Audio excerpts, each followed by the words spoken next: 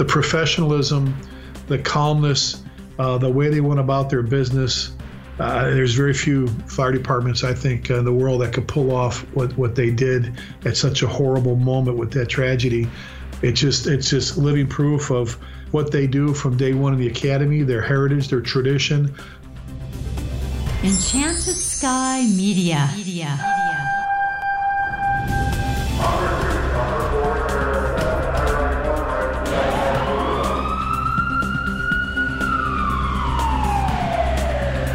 From the Enchanted Sky Studios in Prescott, Arizona, this is Code 3, the Firefighters Podcast, hosted by award-winning journalist Scott Orr.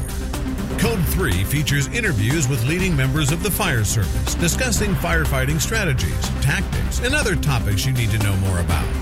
Now, here's Scott. That's right, and I will not let Parkinson stop me. Thank you for joining me again here on Code 3. You are listening to the show for and about firefighters. Let's get started. On September 11th, 2001, our world changed. America was just arriving at work for the day when it heard this. This just in, you are looking at obviously a very disturbing live shot there. That is the World Trade Center, and we have unconfirmed reports this morning that a plane has crashed into one of the towers of the World Trade Center.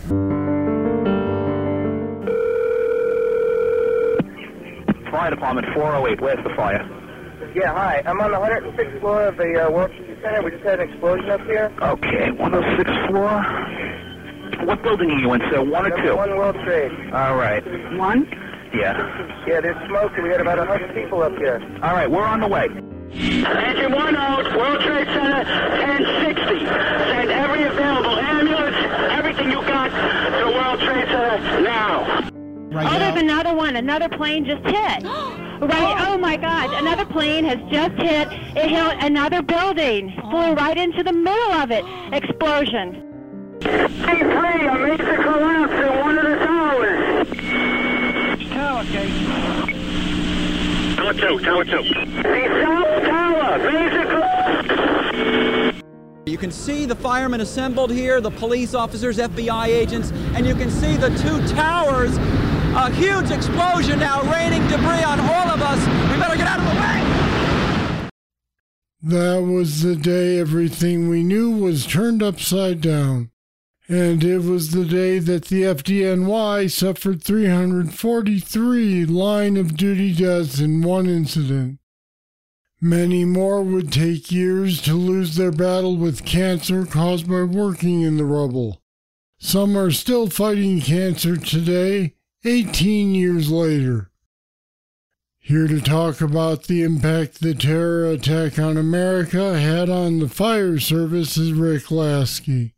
He's well known around the country for his seminars on pride and ownership. If you've not heard him speak live, you've missed an amazing presentation. You really should book him to speak at your next major event. I've heard him and I recommend him highly. Rick retired after being chief of several departments, including Louisville, Texas. He started his career 40 years earlier in Chicago, which is where I hail from myself. And Rick Lasky joins me now. Welcome back to Code 3. Hey, it's great to be here, Scott. Thanks for having me on again. It's an honor. Well, it's always good to talk with you. Today, of course, we want to talk about the events of September 11, 2001.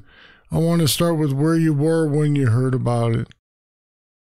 Well, I was fire chief in Louisville, Texas, which is about 10 minutes north of Dallas there.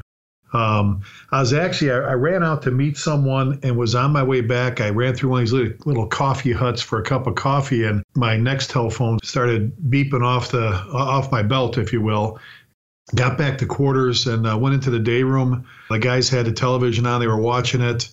And as we've all seen over and over again, a few minutes later, we saw the second plane hit. And Scott, while I'm sitting there, the first thing I'm thinking of is, all my friends, who's on duty, who's not on duty. And then when that second plane hit was it was just like everybody else. It was just absolute shock on such a horrible, horrible day. You, like everyone else, may have assumed that the first one was some kind of horrific accident, but the second one was obviously intentional. Well, yeah, the initial reports, about it being a sightseeing plane, media thing, whatever. When they showed the hole in the side of the building, I'm a little bit more suspicious of most people, but I'm sitting there going, it's way too big for them to, be talking about a smaller plane. Secondly, those buildings are big, 110 stories, an acre in size, but boy, oh boy, it's hard to imagine it being an accident. And about that time, like you said, Scott, the second one hit, and we all knew at that point that it wasn't an accident. Now, you mentioned the fact that you do have a lot of friends in the FDNY. How long after it happened did you start to hear from them as to whether they were involved in what they knew about what was going on? Well, throughout the day, everybody was checking with everybody. The circle of friends I run with through Fire Engineering Magazine and just in my teaching, rounds over the years, my best friend, the best friend I ever had in my life is John Salka, and he was battalion chief in the 18th Battalion in New York City. I started thinking of John. I talked to Andy Fredericks. A lot of people know firefighter now, Lieutenant Andy Fredericks. I talked to him the day before. Andy actually went back a day early. He had been off with a knee injury, and he was coming down to Louisville to teach for our guys. And we were setting that up. We were talking on the phone, and he said, I hated being away from the firehouse for all these months, being hurt. He goes, I can't wait to get back, but the best thing about it is I got to go to Haley's first day of kindergarten, his daughter. We both have daddy's girls, and as we all know, Andy was taken from us on that day. But just so many great people, the talent. I know we only have so much time, but when you think about all the people that we lost, just on the fire service side, on the EMS side, on law enforcement, then what happened in Shanksville, with the plane that went down there, and at the Pentagon. Coincidentally, my good friend, Colonel Brian Birdwell, now Senator Birdwell from Granbury, Texas, the nose of that plane was a direct hit on his office, killed all his staff. They were in their meeting room, their conference room, watching everything unfold in New York City.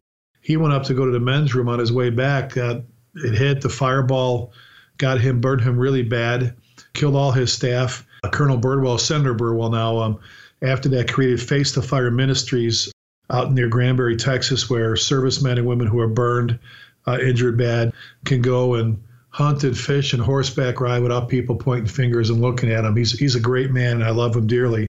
But watching everything unfold in New York City, I'll be honest, I didn't know my best buddy. I heard he was okay, and that was through people talking, I think I saw him, all this, till I heard some of the radio transmissions on the news at about 9:15 at night. And I'll be honest with you, I'm a man's man, but I broke down and cried. I remember sitting with my wife at having a late dinner and just taking everything in.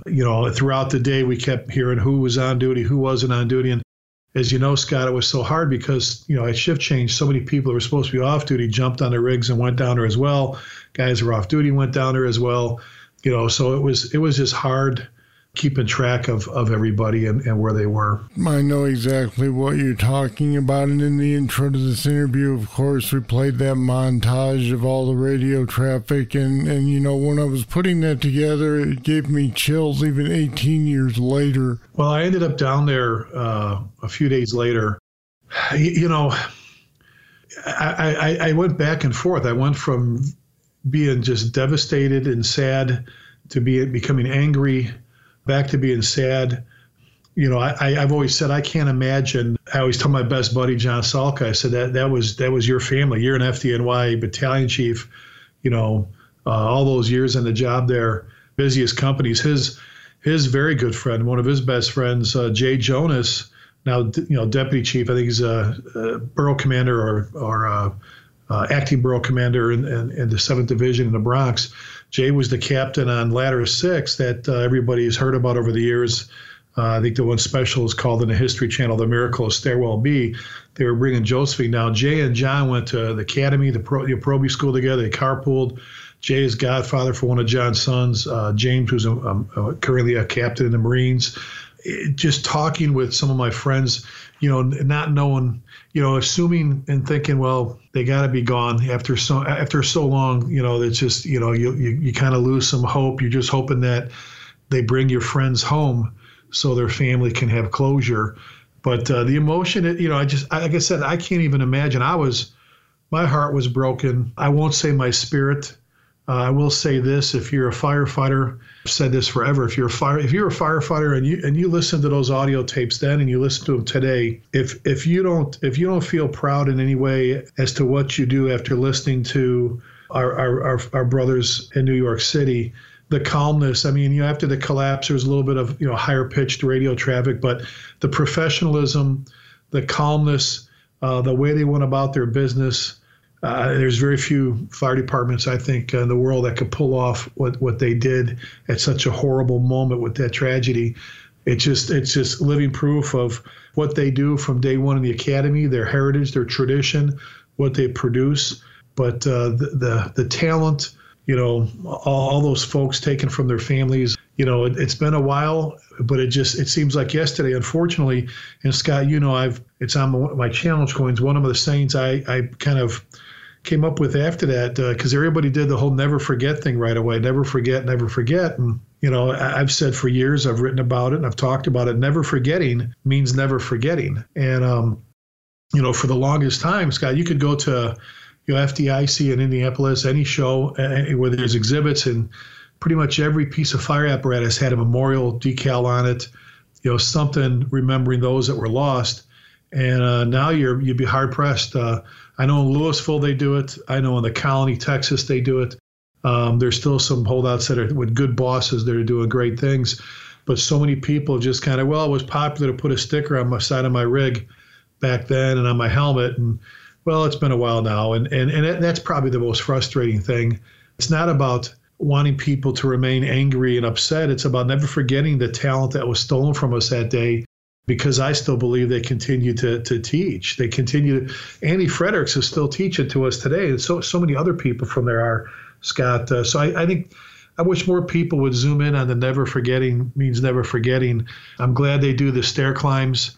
I think some of those have turned into more of a spectator sport, kind of like people that were getting pieces of steel from the World Trade Center, holding parades and barbecues and celebrations. And I'm glad we have a piece of it, an artifact on display in Louisville. But there were some departments that did the right thing, Scott, and they did it very honorable. And some had turned it into I'll just say it was kind of like a 3-ring circus, and that was sad to see. But I will say this: the majority of departments did what was right, did the right thing, and have a very nice memorial that will be there forever to remember those we lost. So, long story short, never forgetting means never forgetting, right? And I think that's important. I saw a meme on Facebook the other day for the first time that said, "You said you'd never forget. Have you?" Yeah, I've seen that several times now, and it's a couple of years ago. I was doing a talk, and I think I was interim chief in Trophy Club at the time in Texas, helping them get a new chief. And one of the things, I did a talk at the high school, and I realized that was the first year we had freshmen in high school that weren't alive for September 11, 2001. So it is moving out there in years, but at the same time, it hasn't been that long. And I think the day we forget, the day we do an injustice to the sacrifices made by everybody. And I'm talking citizens. There were a lot of hero citizens that day, Scott. The police officers, law enforcement, EMS, so many people. We forget about the fire patrolman, that was taken from us that day at the World Trade Center, the dispatcher from Jersey City that responded over mutual aid, one of their chiefs. And there's so many stories of acts of bravery by people that weren't wearing a badge or wearing a helmet. So many great people taken from us. So it's more than just that whole never forget. It really means not forgetting. True, but I do recall that series on TV a few years back called Rescue Me with Dennis Leary. Part of the backstory of that series was that they were a little frustrated that people, even in New York City, they felt starting to forget about what had happened. And at one point, a character even said, well, it's been 3 years. You can't expect people to remember forever. Well, that's sad in itself, and I agree with you, buddy. I will say this for those that watch this series, Chicago Fire, our good friend Chief Steve Chikorotis, now retired chief from Chicago, the technical advisor for that show, many other shows, movies. Steve is a true brother. He is a great man, a great leader, a friend to so many people, a mentor. When they wrote the show for Chicago Fire a couple years ago and had my friend John Salka come on play himself about the battalion chief from Chicago going back to New York City, I will say this. You need to watch that to your listeners. You need to watch that episode. Listen to what that chief says the moment he starts describing what happened. He takes you from the Chicago firehouse to them getting out of the cab in front of 10 and 10's house in New York and at the base of the Freedom Tower at the World Trade Center site. And then you see our friend John Salka come out and greet him. When you hear him explain about how how you're supposed to feel when he sees the little kids running around by the fountains, by the memorial fountains, I'll tell you, Steve Chikorotis and their writers did an incredible job, Scott, really explaining for how you should feel. A lot of people were frustrated. A lot of people, especially firefighters, we're used to saving people or doing everything we can. And when you get there and after a while, there's nothing you could do. You feel almost like you failed them. And that's what he had to overcome. It's just an incredible, I know it's a TV show, but what an incredible way to explain how you should feel.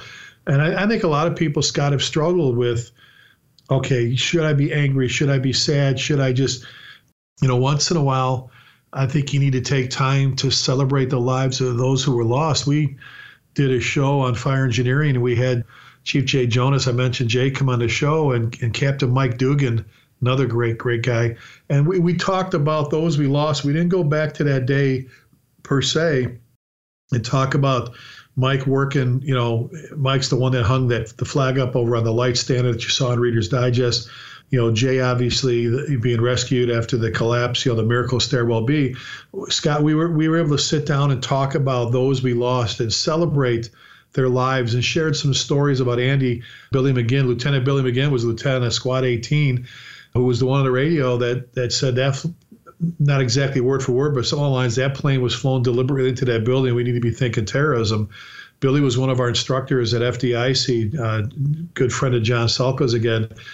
I told a little story about him it's a funny story. So we shared some stories about the incredible people that were taken from us that day, and some teaching moments, some funny moments about them. And it's easy to get sad on September 11th, the days leading up to and after, but once in a while I think we need to spend time talking about those people and just how great they were and what they meant to us. What do you think of the tourists who go out there and shoot smiling selfies and with the memorial in the background? I struggle with that, like a lot of people. I've been a big fan of on the fire scene when your guys and gals make a good stop, make a grab, make a rescue. When nobody's around, you kind of get them together, you take a picture of the moment, celebrating, their victory at that fire scene. I take issue with some of the people. I think some of it is an accident. I think some people want to record the moment. They're standing in front of the memorial, or they're standing somewhere there, and they smile because most people do that. Most people smile when you take pictures of them. So I think some of it's by accident. I think some of them that are taken, I think these are probably the few, don't exercise that good judgment. And those are the people I really wish wouldn't do it. But I think a lot of it, Scott, a lot of the selfies are people recording the moment. Here I am at the World Trade Center, at the memorial, at the fountains, getting ready to go into the memorial, the museum. And I think it's just a natural. It's you know what I'm saying, Scott. Sometimes it's just people are so. Very few people take a picture of them, of themselves or with people where they don't smile. It's just sort of a reflex. Yeah, but you're right on some. I guess some of them are totally uncalled for and they're in very poor taste. But I think the majority of them are people trying to record the moment. And it's like people that go out to Pearl Harbor and stand on top of the Arizona, go to, Normandy Beach or whatever, they record the moment. I think most of the people that go there with a full heart and don't mean to be disrespectful. It's the ones, and the other ones, Scott, they do that stuff everywhere. They're the ones that'll pull up at an accident scene and make jokes about the people that are hurt or the cars, or you know what I'm saying. Yeah. But I really think those are the few. I think most of the people, like you said, it's a reflex thing. They take a smile and it's like, well, too late, I already smiled. I'm mixed on it, but I think most of the people really don't mean it on purpose, to be disrespectful. Now, have you been out to the memorial since it became an official memorial? Yes. I took my wife and my daughter, and my son was actually in the service in Afghanistan at the time. He was an FMF corpsman, a Fleet Marine Force corpsman with the Navy attached to the Marines, and he couldn't go with us. We went, my buddy John Sulka went with us, and, I'll say this, I went, I don't know if I'll go back, only because it made me very, very sad, but it was done very tastefully. I think if you're going to New York City, you need to visit the site, you need to visit the fountains, you need to visit the museum, if you will, and pay your respects. Very, very professionally, very, very tastefully, respectfully, very honorable what they did and how they did it. I will admit I've not been there yet. However, I imagine it's similar to something I experienced when, I used to do TV news. I went to the Oklahoma City site when they still had the fence up with T-shirts on it. Happened to run into 3-4, I guess it was, Secret Service agents who were all there for an event, and they went over to see the fence and look at the shirts. All four of them looked at the bombing site. Then they all turned away from each other, and I wondered what that was, and I realized they were all tearing up and didn't want each other to see it. Is that the kind of reaction you had? Yeah, yes. I'm a time bomb of tears when it comes to some things, as it is. But I had been down there pretty quick, and my good friend Don Haid just retired from the rescue battalion chief. I think at the time he retired, he was the most tenured FDNY firefighter. A Marine, a great guy. We taught together for years, for decades. He, John Norman from New York City, who took the reins for Chief Ray Downey, another one of my mentors that was taken from us that day. Sal Marchese from New York. He was at the time assigned a 142 truck in Queens. I met Donnie, and he was in the rescue battalion, and we went down there, and I remember standing with him and looking, and I just stood there, with tears in my eyes, but I stood there, I couldn't put it together. And I had been down there, I can't tell you how many times. I can't tell how many times I've spent riding out in New York City with my friends with the fire department. I couldn't put it together. And he asked me, he goes, have you put it together yet? And I said, no. And then he started pointing out landmarks, and I was able to start to put things together. But it was incredible to see that. Not too long after that, we were down there. My wife, my daughter, and John Salka took us to the top of 10 and 10's house when they allow you up there. Right after that, they had a piece of the Deutsche building next door fall off and actually fall through the stairwell. So they said no longer people up on the roof. But we went up there. We were able to look at the site. My wife's a minister's daughter, so obviously with some prayers, and then see them as they started to finish things off down. Looking down in there. And again, it's a very emotional place. Again, loss of words sometimes when it comes to describing the feelings, but so many great people taken from us that day. Yeah, there were, and I think as much as we're sad that they're gone, we're proud of what they tried to accomplish, and in a lot of cases, what they did accomplish.